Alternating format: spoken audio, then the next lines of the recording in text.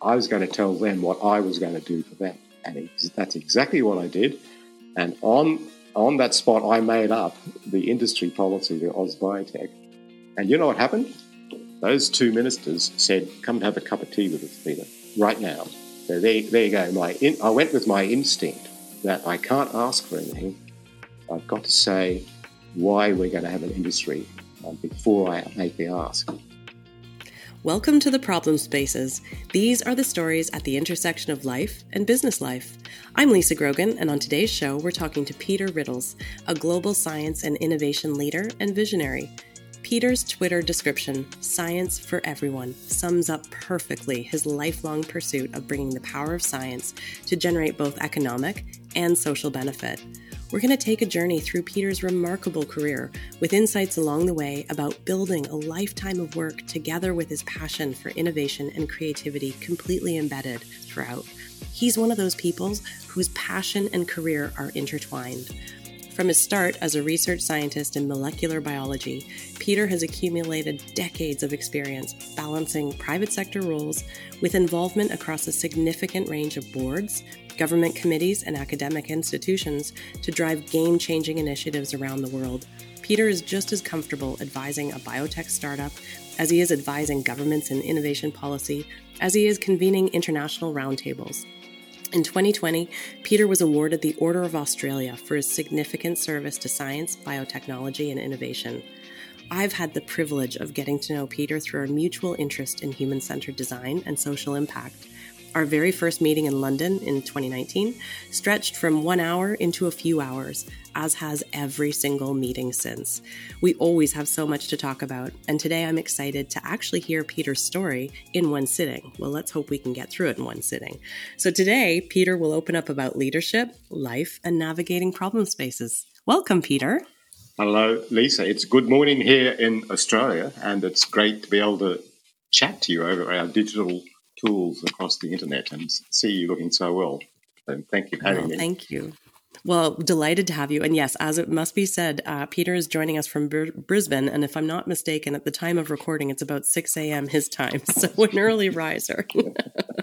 So, Peter, let's start, as we do on this show, talking about some early influences. And, some of those early influences, maybe it was in your childhood or youth growing up, where maybe you recall navigating some kind of problem space or an introduction, when you're those eyes wide open that you realize, all is not perfect in the world. And, maybe some of those early influences of what got, what was something maybe that happened or what got you through navigating some challenges in your early days.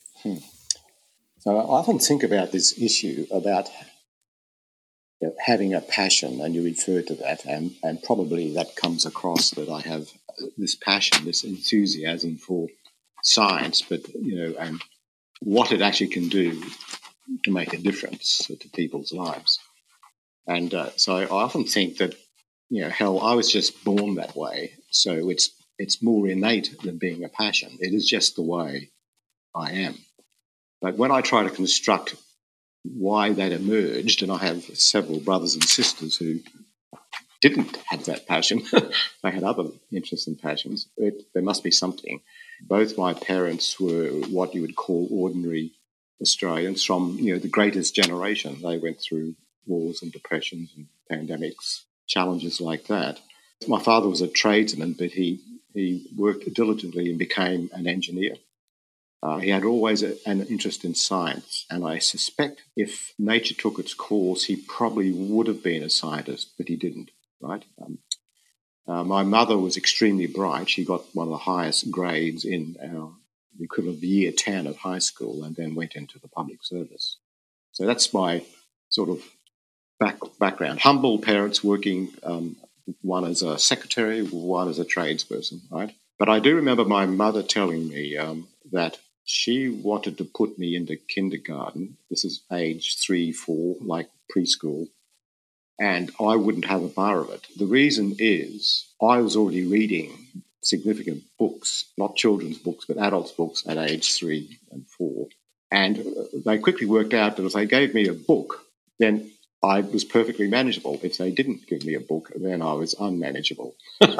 So that was the secret. And for whatever reason, I joined a library before I went to school. Most of the books I read were sort of scientific, natural history, geography, that kind of thing. So I would have had a natural inclination to be basically a geek, right? And probably that's how people who knew me at high school still think of me. So there you go. That's a self-confession. But my father, I thought, as a good parent, recognised this. And we moved around the state of Queensland because of the nature of my parents' work. And wherever we moved, there was the trunk for all the family stuff. And there was the trunk for my microscope and my chemistry set and my scientific books and whatever. I had it all, right? And it had to move with the family. So this was just me. I didn't actually contemplate that was a bit unusual. But I think one of the things that really consolidated my interest, so this is back in the late 50s, early 60s when I was a young child. So I'm in that baby boomer generation, right? And in those days, we didn't have the internet, of course. We had libraries for information. But my father arranged for me to subscribe to a number of what you would call journals written for young children. And it was in English, these are UK publications. And one was called Knowledge. That's what it's called, Knowledge. And they came in magazine size thing every week and 30 pages of things about knowledge. But the one that really made the difference was one called Understanding Science. And if you Google that up, you can see they now sell these things as historical things, but they were brilliantly written with photographs, diagrams, and somebody would have taken a lot of care to design these things. And I got one of those every week. So I got those two every week.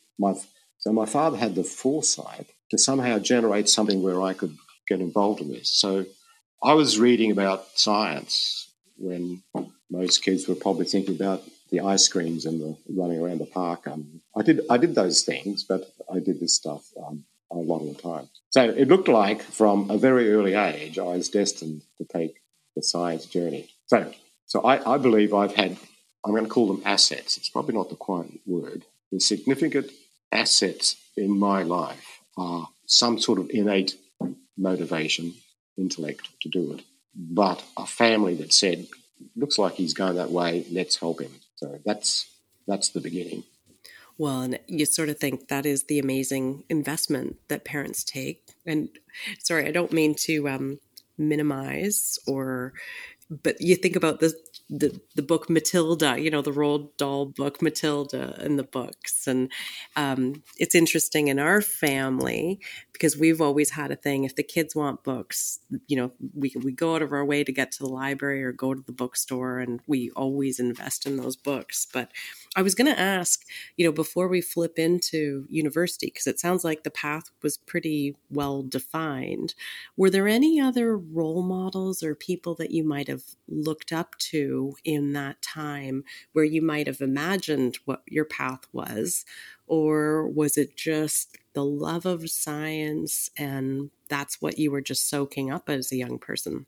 I think the role model very early on was clearly my father, right, who he had these old chemistry books and he gave them to me and I look at the pictures of equipment and things. So he was clearly the one that recognised where I might go. But the other role model, which I think is important to state, is, scientists have to have particularly unique values, and we can come back to that if you wish. But it's not just values of being a professional scientist, but it's values of being part of a community. And in those days, the people we interact with most were the extended family, the uncles and the aunts and the cousins, right, and the grandparents. So on one side, my father's side, my grandfather served in the Royal Navy and the Royal Australian Navy and 2 world wars, right? But he was technical as well. I think that's where that came from. So he was a strong role model for actually working the hard yards to get somewhere, because he had to work the hard yards, right? There's absolutely no question about it. And he passed on that discipline and enterprise, if you like, and he supported my father in his support of me. That's the family thing coming to bear. So he was certainly one. And later on, I realised he was more of an influencer than I recognised back then, as I did with my parents, of course. You look back and say, wow, they did that? How do they know that, right? So, and then there was my mother's parents who were pioneers in Australia.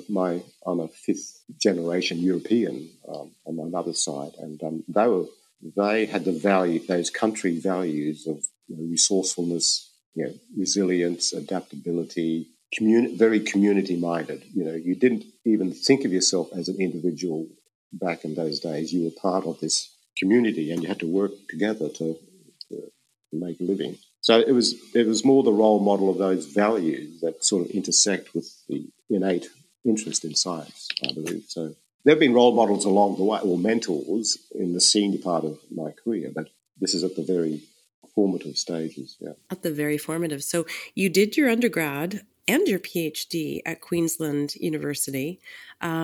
And so obviously the path would have been obvious to do an undergrad in science, but maybe tell about, because you spent a number of years in academia, you're working your way through, you had a number of different stints. You were in Cologne and Germany for a bit, you traveled around, and maybe not to roll up 3 degrees into one experience, but maybe, what was the experience of doing your education, and what was motivating at the time to keep you pursuing that path? The hardest thing I probably was always destined to go to university, as you said. And in fact, we lived in country towns, and my father and mother decided they had to move to the city where the universities were. And that was because of me and a younger brother. That's kind of what they did, right? They probably would have preferred to stay in a country town. It's a very nice way of having a community. And so we went to the city of Brisbane, where there were a number of universities, so I could go. And but the hardest thing I had to do was I have a polymathic brain, so I have all these interests, and as you know, I can talk about a lot of things and think about a lot of things. I didn't know which bit of science I wanted to get interested in. So when you go to uni, you're confronted with geology and chemistry and physics and biology and so on. What the hell am I going to do? So in my first year uni, I did a broader range of subjects because I didn't want to make a decision, which probably says something about me. And interesting enough, during that first year, there's all sorts of lectures and seminars, and I went to a lecture by a young lecturer in what was called the biochemistry department. And this was in the mid-1970s, right? And so we're just on the verge of the revolution, if you like, to do with molecular biology and how that would lead into the biotech and all the things we'll talk about later. So for some reason, my intuition said do biochemistry. But I ended up doing the enzymology or the protein chemistry side rather than the genetic side, which was a really good thing because it's a highly disciplined based on the laws of chemistry. And it made me think very rigorously in my training about the laws of nature. So it turned out to be a really good thing. So I ended up doing a Bachelor of Science, mainly doing biochemistry, a little bit of chemistry. And then we have, in Australia, we have what's called an honours year where you do a research project built on the 3 years of undergraduate study. I took a year off after doing honours because, again, I didn't know what I really wanted, where I wanted to be. But I got some inspiration I worked as a builder's labourer and a brickies labourer and all sorts of things, and contemplated the world, which shows you the kind of generation I was in. We could move around a bit and take our time, and we had families always in the background supporting those kind of decision-making processes. Anyway, I went back to uni and started a PhD, and I can talk about that if you want to, what we did, but it was basically with enzymes and working out how they work. And it was a really productive growth period for me because I just happened to be with a team of other PhD students. Like there's about 12 of us in the whole group, which was significant for the uni. And it was kind of a very fertile area where both our sense of being an adult was maturing, but our sense of where we were going as professionally was also maturing. So that PhD was the decision to make that PhD then was the foundation for all the things that followed. It's amazing, isn't it? Those forks in the road, those Exactly. decisions, and those lucky breaks. And you think those 12 people, we can get into it later, because I always think about who are the people you have around. You always have that as a foundation. Are you still in touch with any of those 12 people? I am not very strongly, mind you, because they've all either disappeared or gone in a completely different direction, because my direction ended up not being academia for all the period. So, but I do see a couple of them. Mind you, when I say see in the last 2 years, it's been digital images and not physical There's that. presence. There's that. So I suppose you go through this period of your life, you have this, sort of foundational experience and timely experience doing your PhD. And then, you go into Australia's National Science Agency, and it's a mouthful, the Commonwealth Scientific and Industrial Research Organization. And you spent quite a bit of time there in a variety of roles, finishing with reporting into the CEO. I suppose maybe can you talk about some of the transition from academic into career and how you started to build, I don't want to say your brand, but your credibility, how you started to make your mark in that space? It's worthwhile.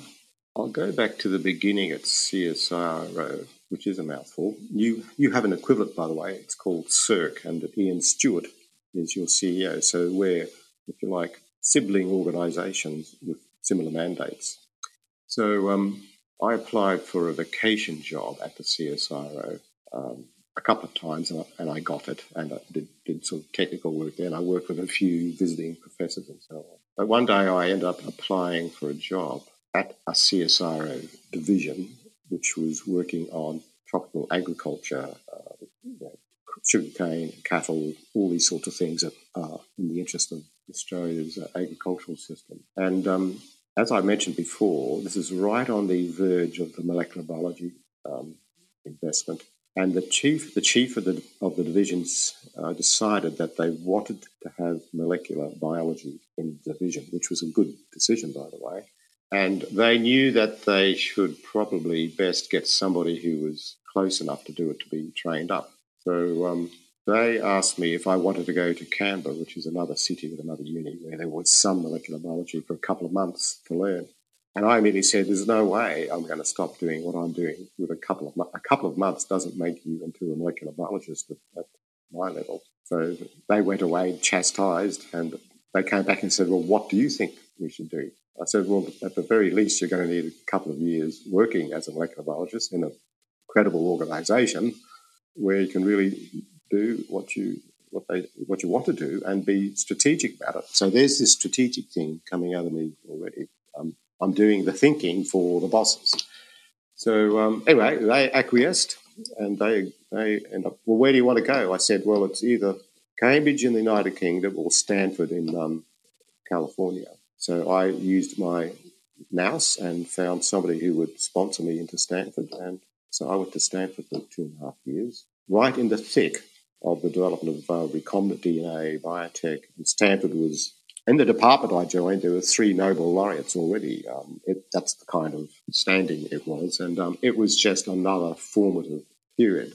And I worked on enzymes, which is my original skill, but using molecular biology approaches to examine their function and action, right? And gradually morphed into having molecular biology capabilities, which I did. And then I came back to Brisbane, and there was one other person about the same time, but the two of us were the first molecular biologists in Queensland, and I was the first one in the CSIRO in Queensland. There are others who emerged. And I had the responsibility of rolling out training, attracting investment into this space.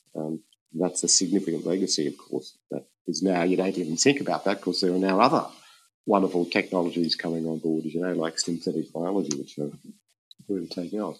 So that transition to molecular biology is what gave the intellectual foundation.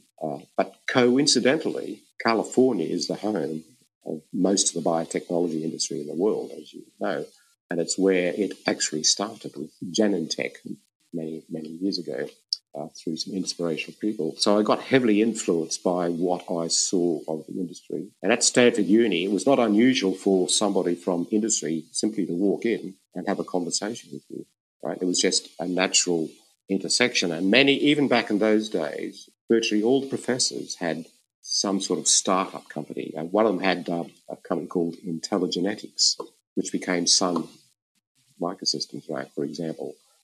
That's just a professor with his little hobby on the side, right? That's the kind of environment it was.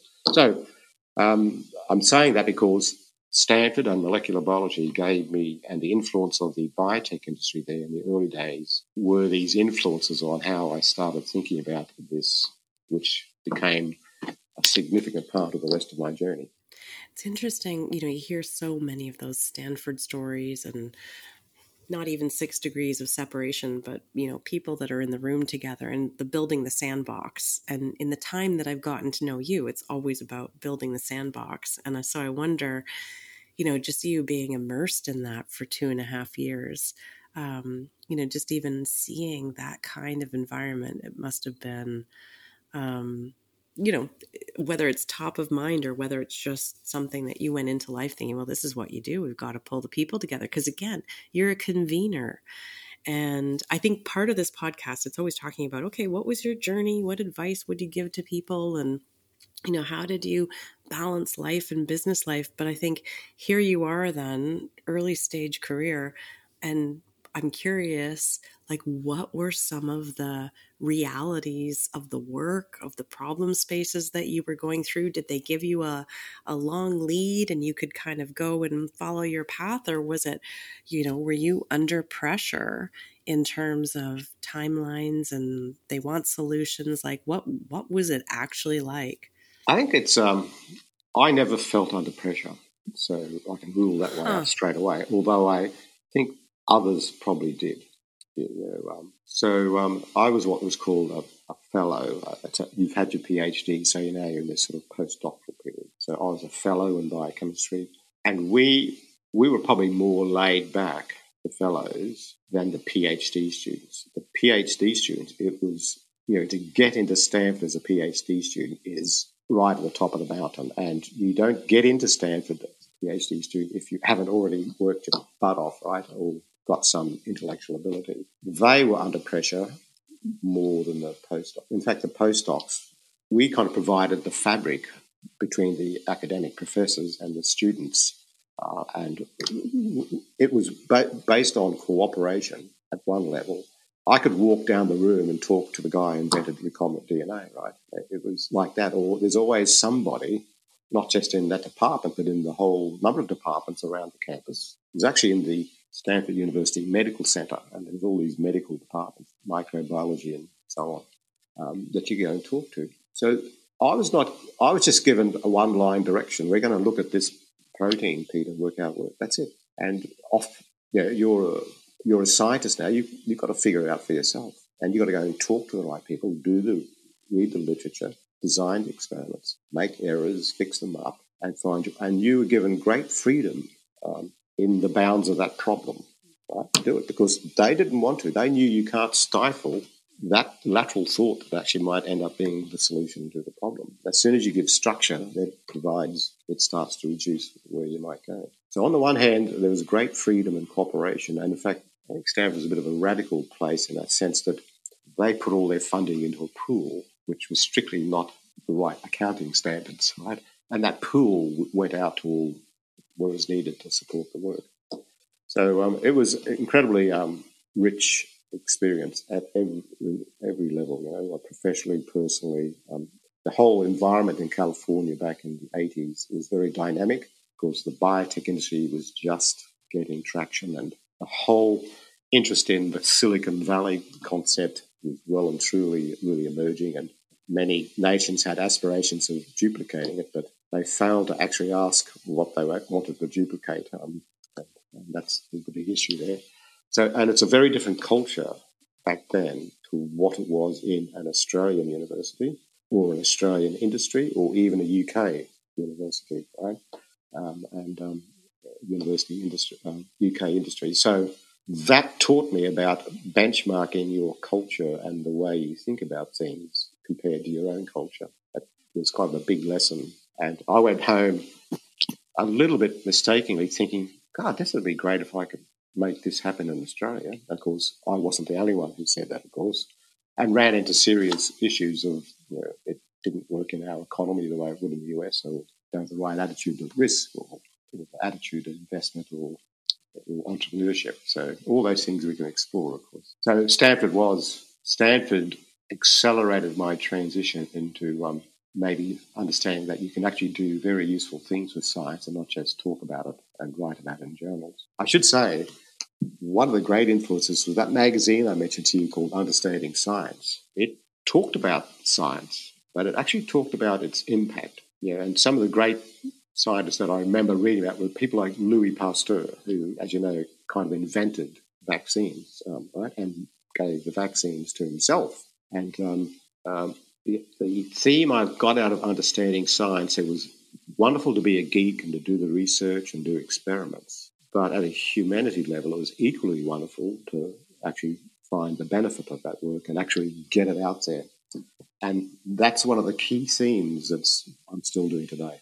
And that emerged out of that understanding science. It was a latent thought or dormant thought at the back. And then I went to Stanford and I realized that great science and great impact are not mutually exclusive. In fact, they're fundamentally inclusive. Because that's where I want to dig into. Like, so many people have a career, it's a job, and then you have your passions or your hobbies, and so many people keep them separated. Some people, really do have a vocation, and you can't.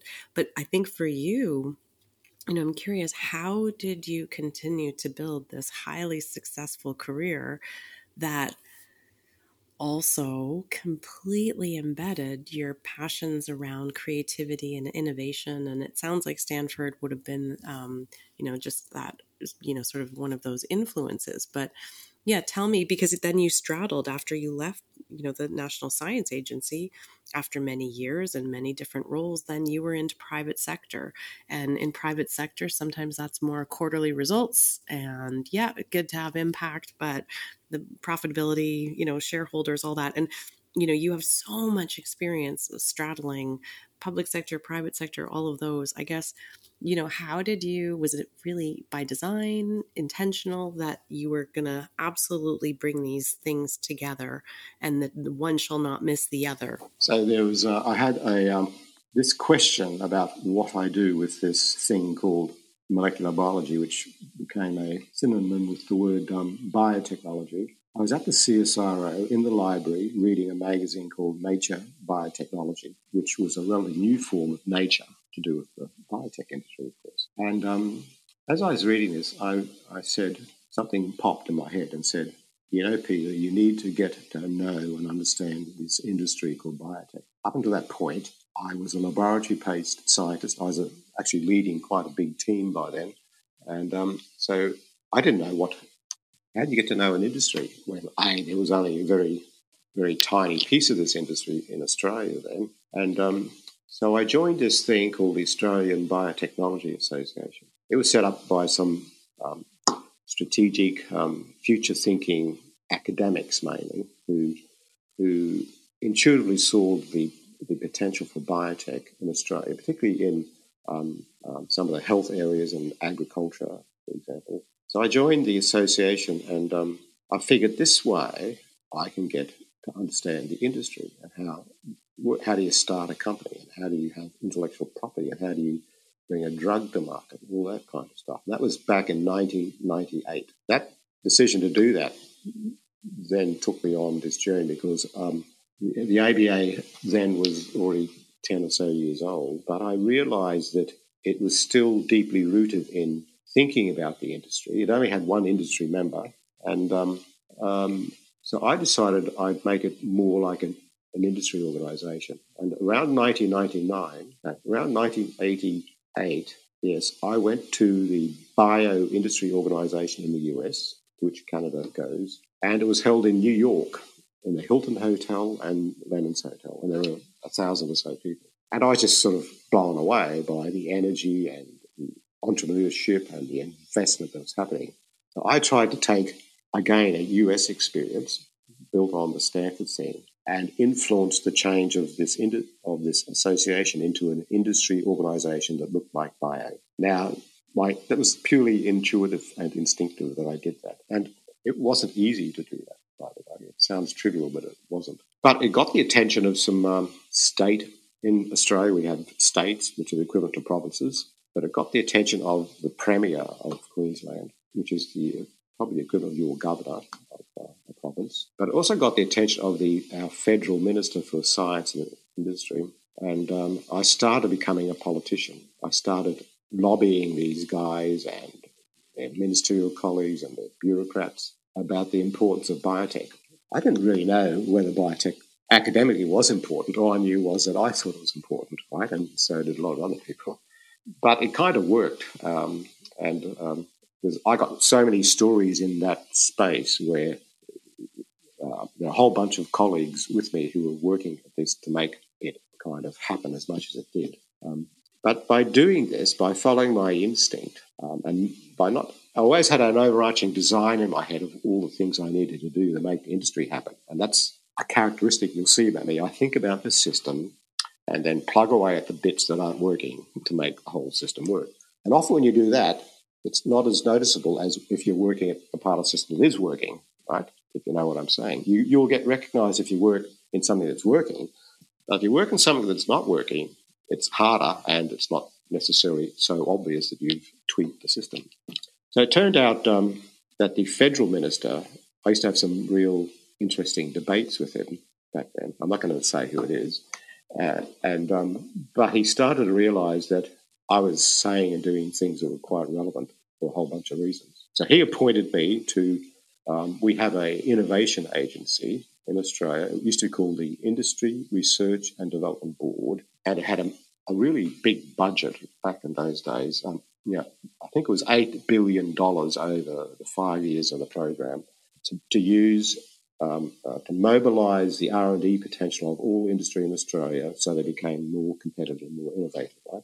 So I was appointed to that board, and I ended up being made chair of the whole of the biosciences investment. And so I recommended investment into a large number of enterprises. So through the ABA, which became Oz Biotech, that was the name I suggested, which is equivalent to Bio or Biotech Canada in Canada, right? And through this board with the federal government and investing in biotechs, there was a third string to the bow.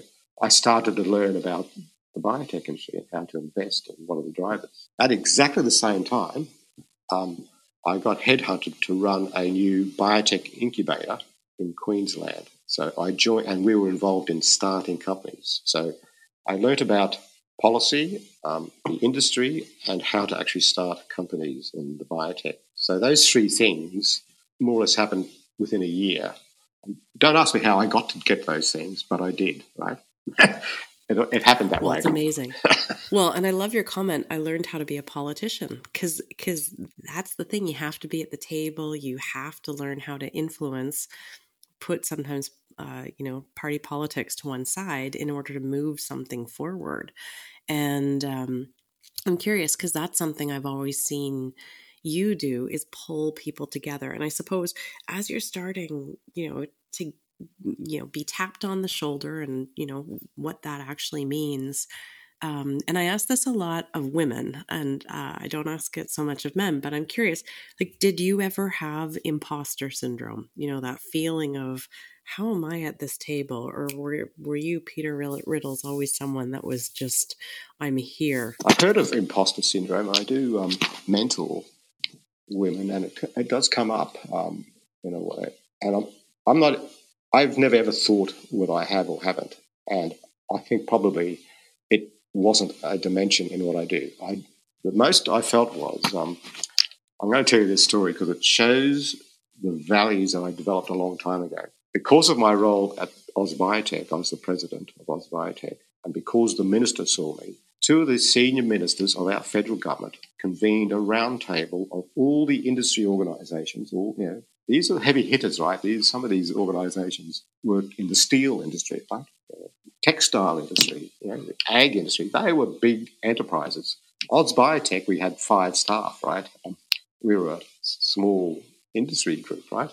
But I was asked to come along this. So I'm in this room and all these guys had their steely suits on and right. And the two ministers, right, and this is serious stuff, started out and said, all right, you wanted to talk to government? Well, here you are. Tell us what you want. And I happened to be, by luck, sitting sort of at the end of the circle. So I was probably going to be close to last as they went round in a clockwise fashion. And it shows how luck can work with you. Anyway, these heavy hitters were saying, we want the government to do this, and we want tax here and tax-free things here and trade regulations here. We want red tape removed. And I went around and said all the same thing, went policy. And I said to myself, well, I won't say what I said to myself, but I said, what the hell am I going to say here, right? This little Oz Biotech. And it dawned on me. I was going to tell them what I was going to do for them. And that's exactly what I did. And on that spot, I made up the industry policy, the Oz Biotech. And you know what happened? Those two ministers said, come and have a cup of tea with us, Peter, right now. So there you go. I went with my instinct that I can't ask for anything. I've got to say why we're going to have an industry before I make the ask. So there you go. And I've always, to be honest, this wasn't Machiavellian. It wasn't designed beforehand. I just thought, I've got to go with my gut here. This is wrong, right? So there you go. And that's how I do things. So I never had imposter syndrome, but I was scared shitless, to be honest. So you can edit that, but I stuck to my guns at that moment, and it paid off. It was actually, when I look back, it was actually the right thing to do. Right.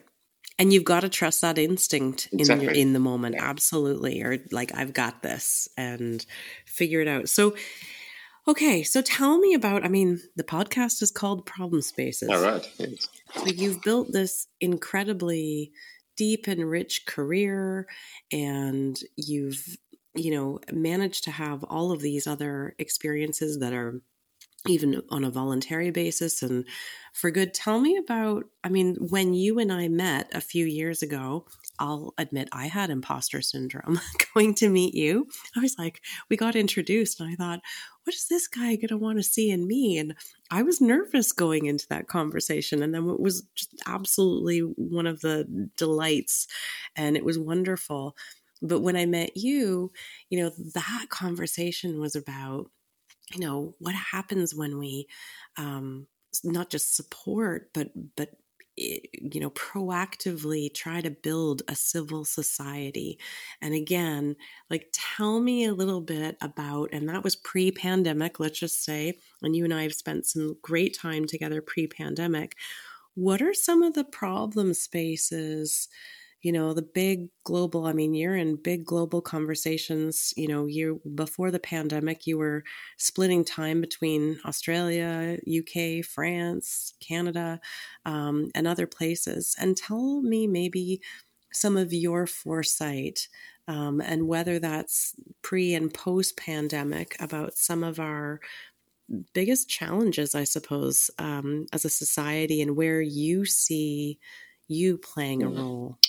I think one of the things that I've always done instinctively again was, before we try to solve a perceived problem, let's make damn sure we actually have defined and understood the problem. You've got to define it and you've got to understand it. And I think as a society, we get socialized into thinking that the problem exists like this, when in fact it's actually over here, right?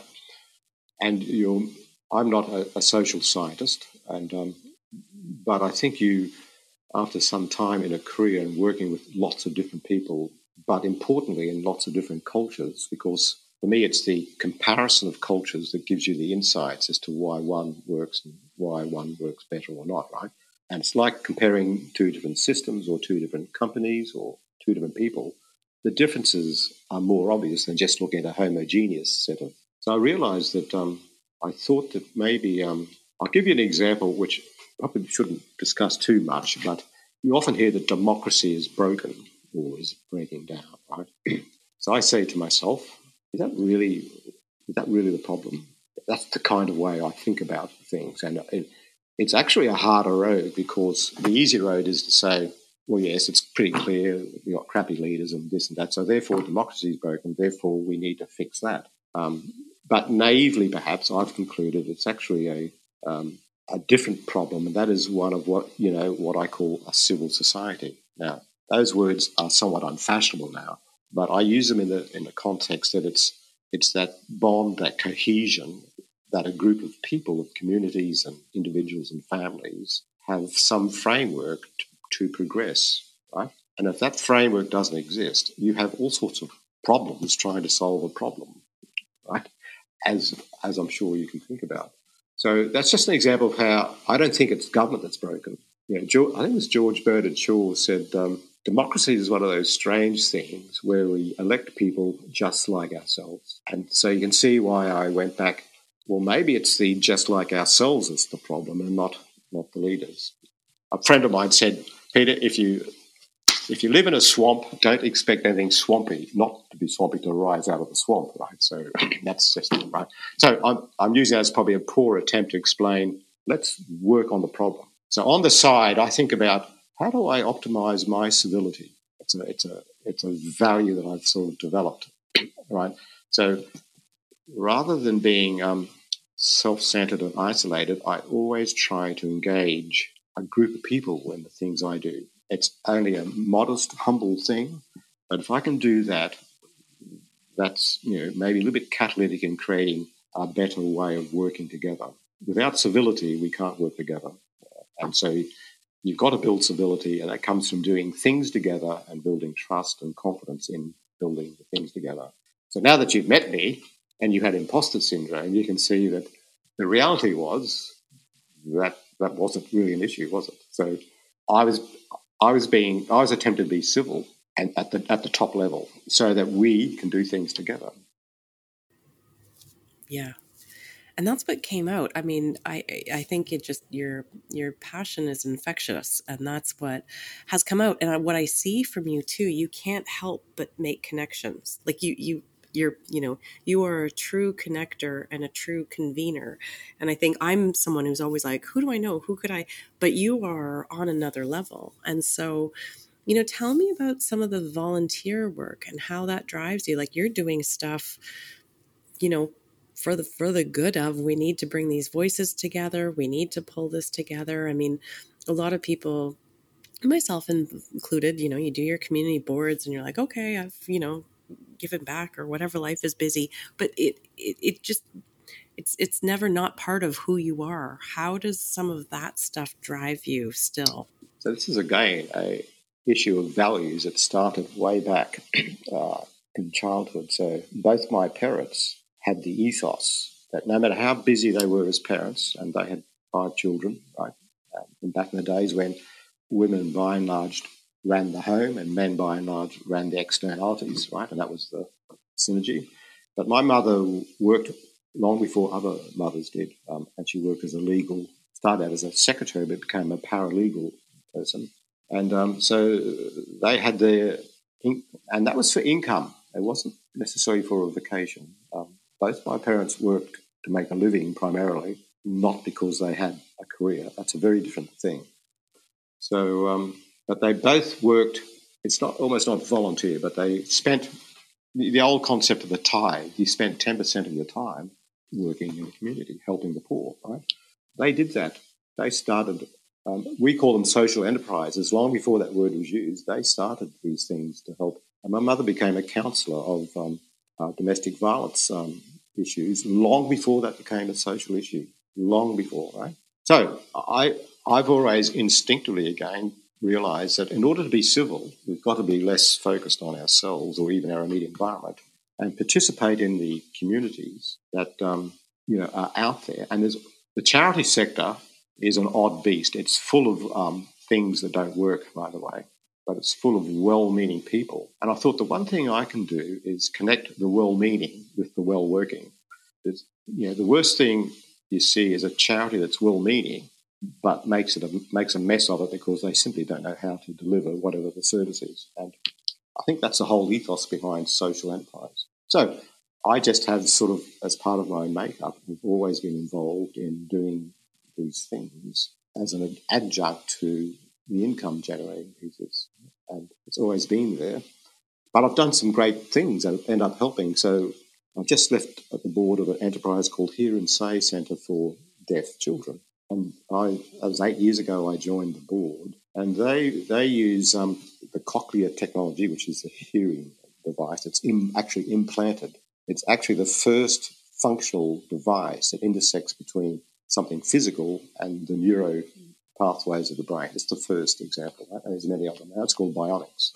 But that company was started by an entrepreneur who was interested in this work.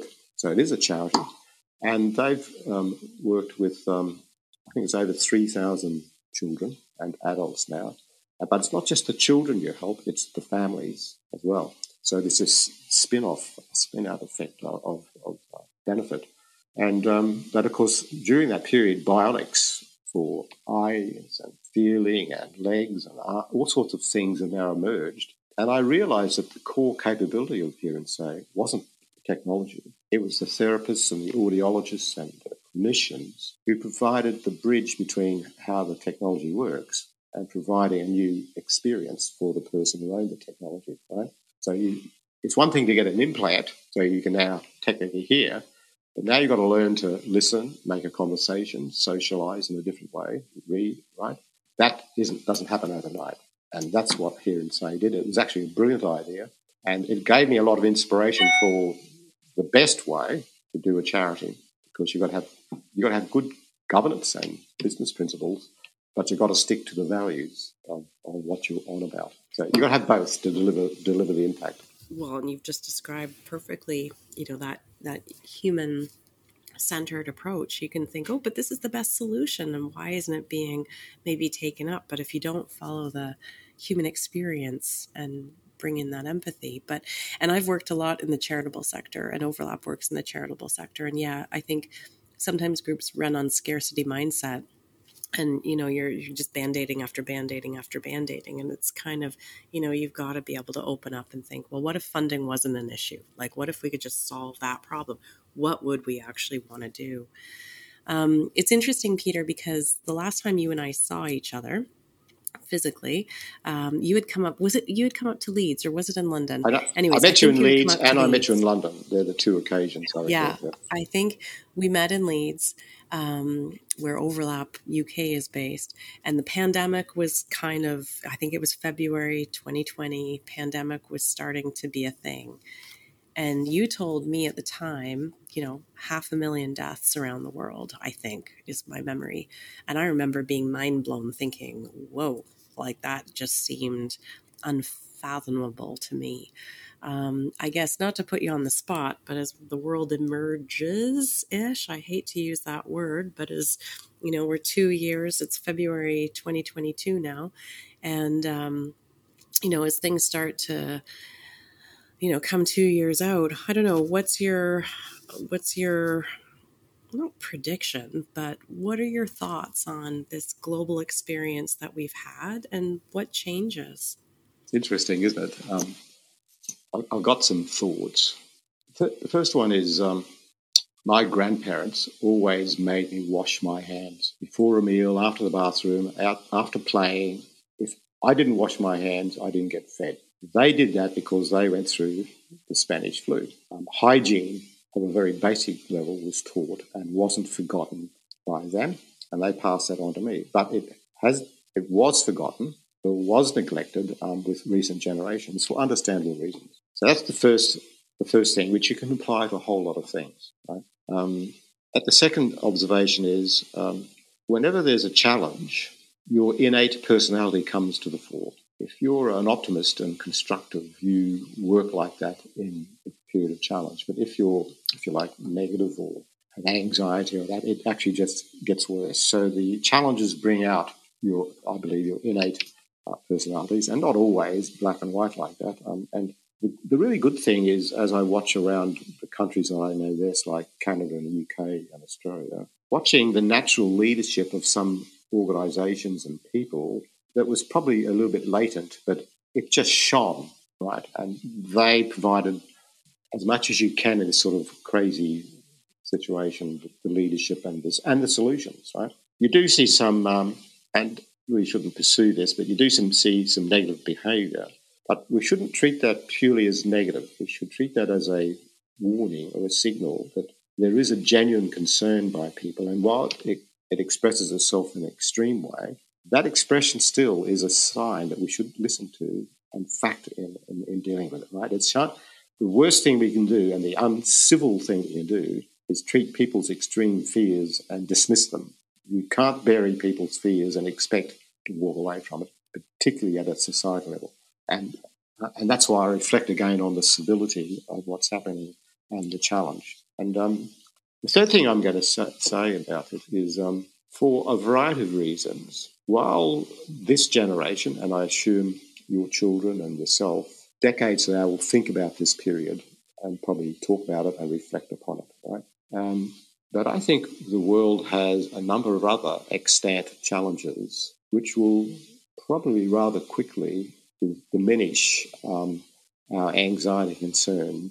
You can already see that happening with all sorts of things. So the good thing is the pandemic has reminded many of us, our systems, our society, our governments, our enterprises, you better get your act together with system-wide issues like this and be ready for them for the next time. And we've got antimicrobial resistance really emerging. We've got the whole issue of not just the climate change, but the whole issue of sustainability, and circular processes we need to do. And then there's the function and nature of our civil societies, which are causing concern, and the extent geopolitical issues that are happening in at least two parts of the world right now, which will quickly need for us to move on and deal with those problems. So I hope that's not too long-winded in saying, I've got to say one other thing. As an innovation thing, right, whenever I give a talk on innovation, I often go right back and why do we do innovation?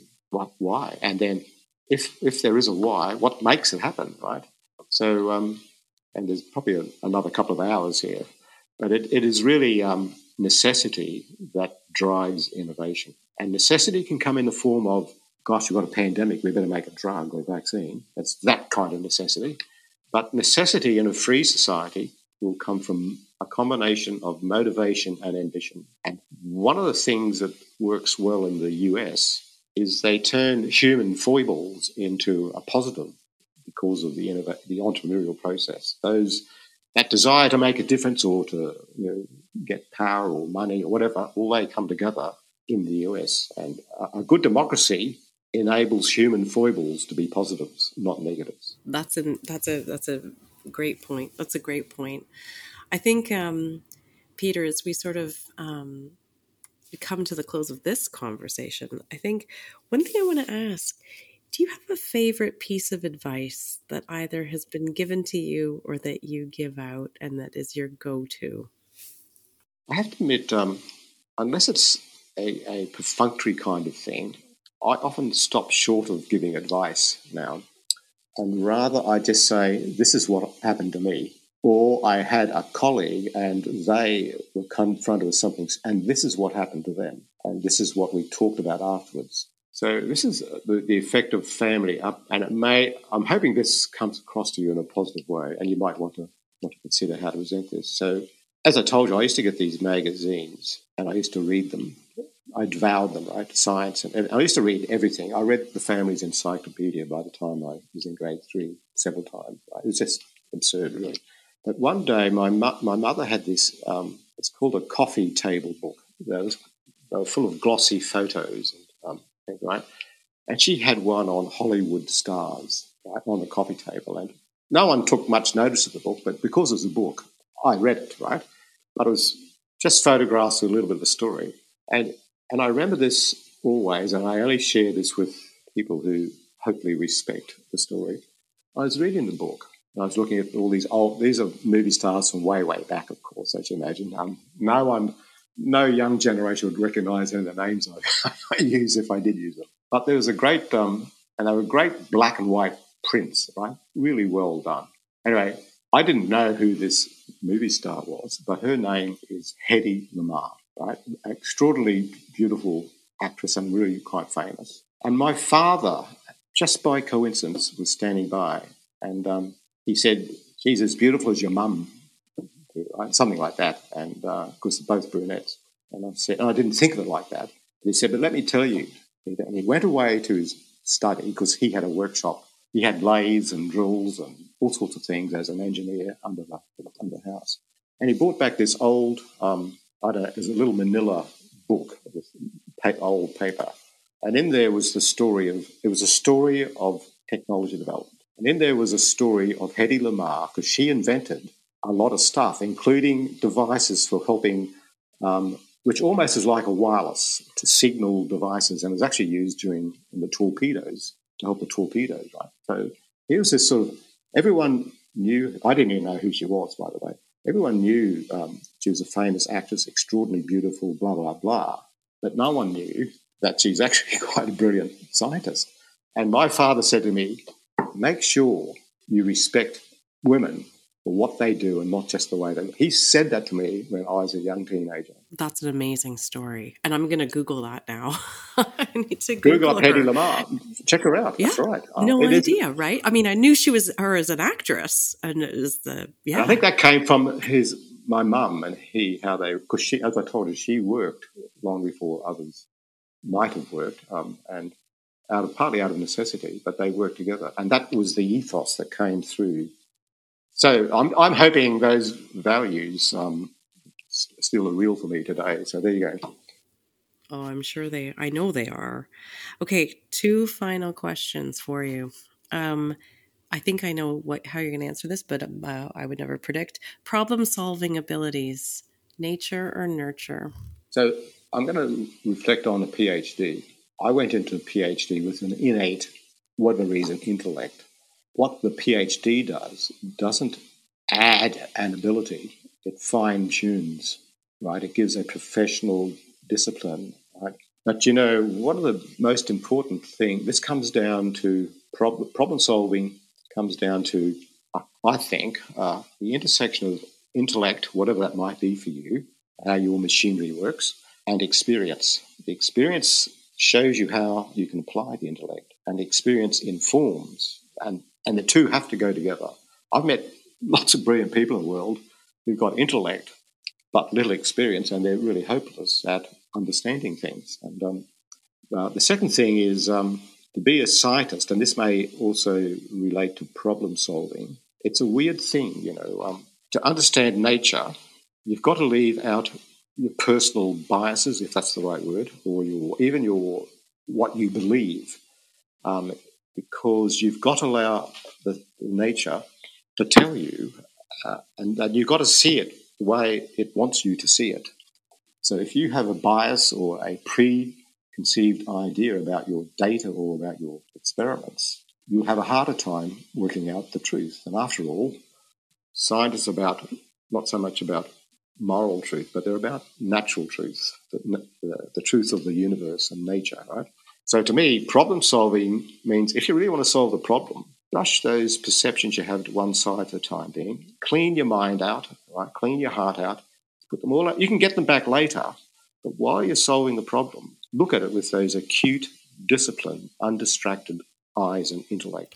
That might be really good marriage advice. It may well be, actually. Yes. I think so. Okay. And this may seem a crazy question, but what might a totally alternate career path may have been for you? It was probably going to be literature, because I'm already doing a bit of that now. I'm an amateur author, so I'm writing books on my family, and halfway through one on innovation, and I've started a cookbook, right? So I do quite a bit of chefing, and I've started recording the reason why I make something, and often the things that I make have inspiration back to my mother's cooking, or to a family function, or an experience I had in London, and right. So I've started recording this, and it's been fun. I will take a photograph of the dish, and I've got to get better at that, and write up the little story. What was the inspiration, and then the recipe. So I would have been, and I write poetry. So I've written several hundred poems, which sit dusting away somewhere, and every now and then on an aeroplane, when I've got a moment, when one of those thoughts hit you, I write it down. So I expect, because I had an early reading age, that there's a natural affinity for literature and writing in all these different ways. I think I would have been a struggling, poor, impoverished author trying to get a bestseller. Oh, what a delightful way to close things. Peter, this hour has just gone by so quickly. Thank you so much for joining me and for sharing so many insights and stories about your career and life. Oh, it's been a pleasure. I'm looking forward to A, the next one, and B, I believe we're going to have some internet discussions with a group of like-minded design thinkers.